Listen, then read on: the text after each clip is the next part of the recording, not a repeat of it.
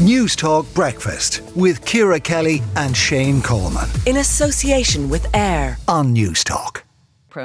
Chairman of the Communications Clinic and Columnist with the Irish Examiner. Welcome to Newstalk Breakfast this morning.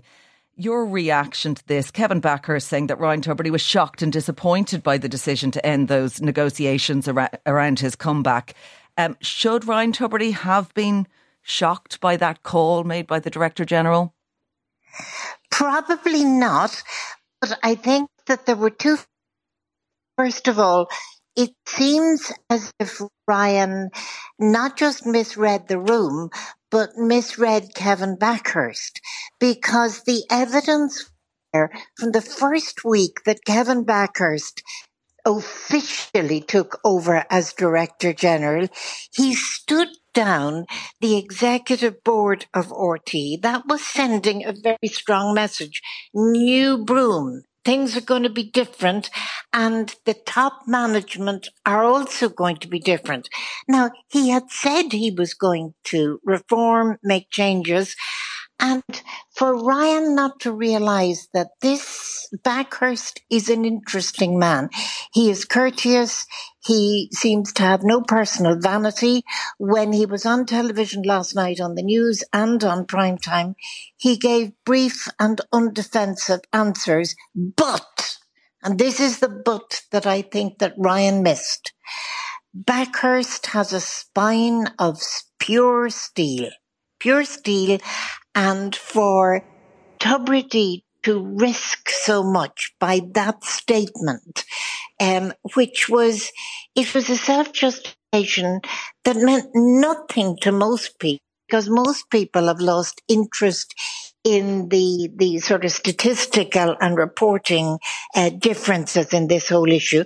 And so for Ryan to put out that statement right at the peak of the negotiations with Bakhurst, it's an astonishing negotiation error. And so I've no doubt he was shocked. I've also no doubt that he was disappointed.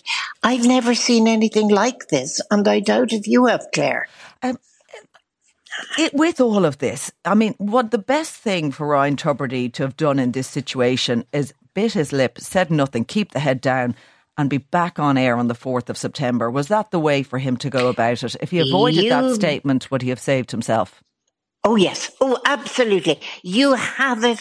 Absolutely. In aviation, there's a tripartite thing that they say when you're in trouble, aviate, navigate, and communicate. In other words, keep the plane flying. Then you can work out where you are and what the problem is. Then you can talk to air traffic control. But the priority is to keep the plane flying. Similarly with Ryan, he should have crawled across broken glass to get back on the air and sort everything else later. And instead, he decided yesterday, for whatever reason, to make a point, to take a stand. And it wasn't just shooting himself in the foot, it was shooting his career in the heart. The Grant Thornton report did, though, in part exonerate him, for one part at least, of the payment scandal around the €120,000 bonus payment. Wasn't it justifiable for him to say, you know what, I was right on that, and I welcome that. I welcome that aspect of that report, and that should not have been a game changer, and in essence an end to his career at RTE for now, at least. Ryan always missed. Do you know when you ask somebody to scratch your back, if they don't hit the itchy bit, it's really maddening.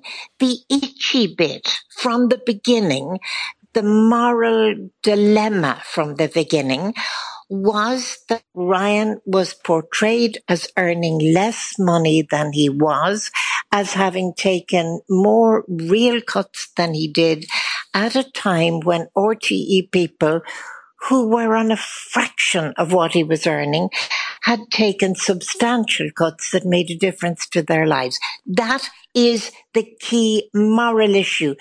That is the itch that needed to be scratched. He has never copped onto that. And so again, with the statement, he was sort of stamping his foot and saying, see, do you see? But none of the people who work in RTE ever thought that was the issue. They thought the issue was that they had been misled about somebody that they thought was in it with them.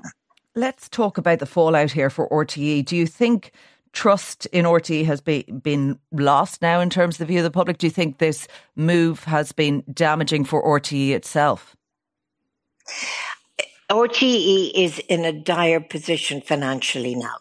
The fact that people are not paying their TV licence is serious. I'm not sure that it diminishes trust in their public service offerings, whether that's news and current affairs or the orchestras and concerts. I think that people stay steady on their trust of RTE on that. I don't think there's going to be a diminution in respect for existing programmers. And the bad thing that's coming up is months of guff about corporate governance. Because the fact is that for the plain people of Ireland, and I happily include myself in them, the minute we hear guff about corporate governance, our eyes glaze over and we want to have a cup of coffee someplace else. But we're going to have an awful lot of that. We're going to have structural changes, and we're going to have Kevin Backers negotiating with the state, with the government, to get some kind of direct subvention to keep RTE alive. The other thing that Kevin Backers undoubtedly will do is he will change the predatory nature of RTE's marketing.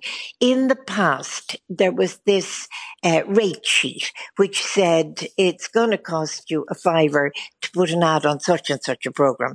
But the rate sheet was complete fiction from start to finish. Everybody knew that. It was just a negotiating position. And would have been seen by other broadcasters as being very hard and very pushy. All right. Terry Prone, Chairman of the Communications Clinic, columnist with the Irish Examiner. Thanks for joining us this morning. Newstalk Breakfast with Ciara Kelly and Shane Coleman. In association with AIR. Weekday mornings at 7 on Newstalk.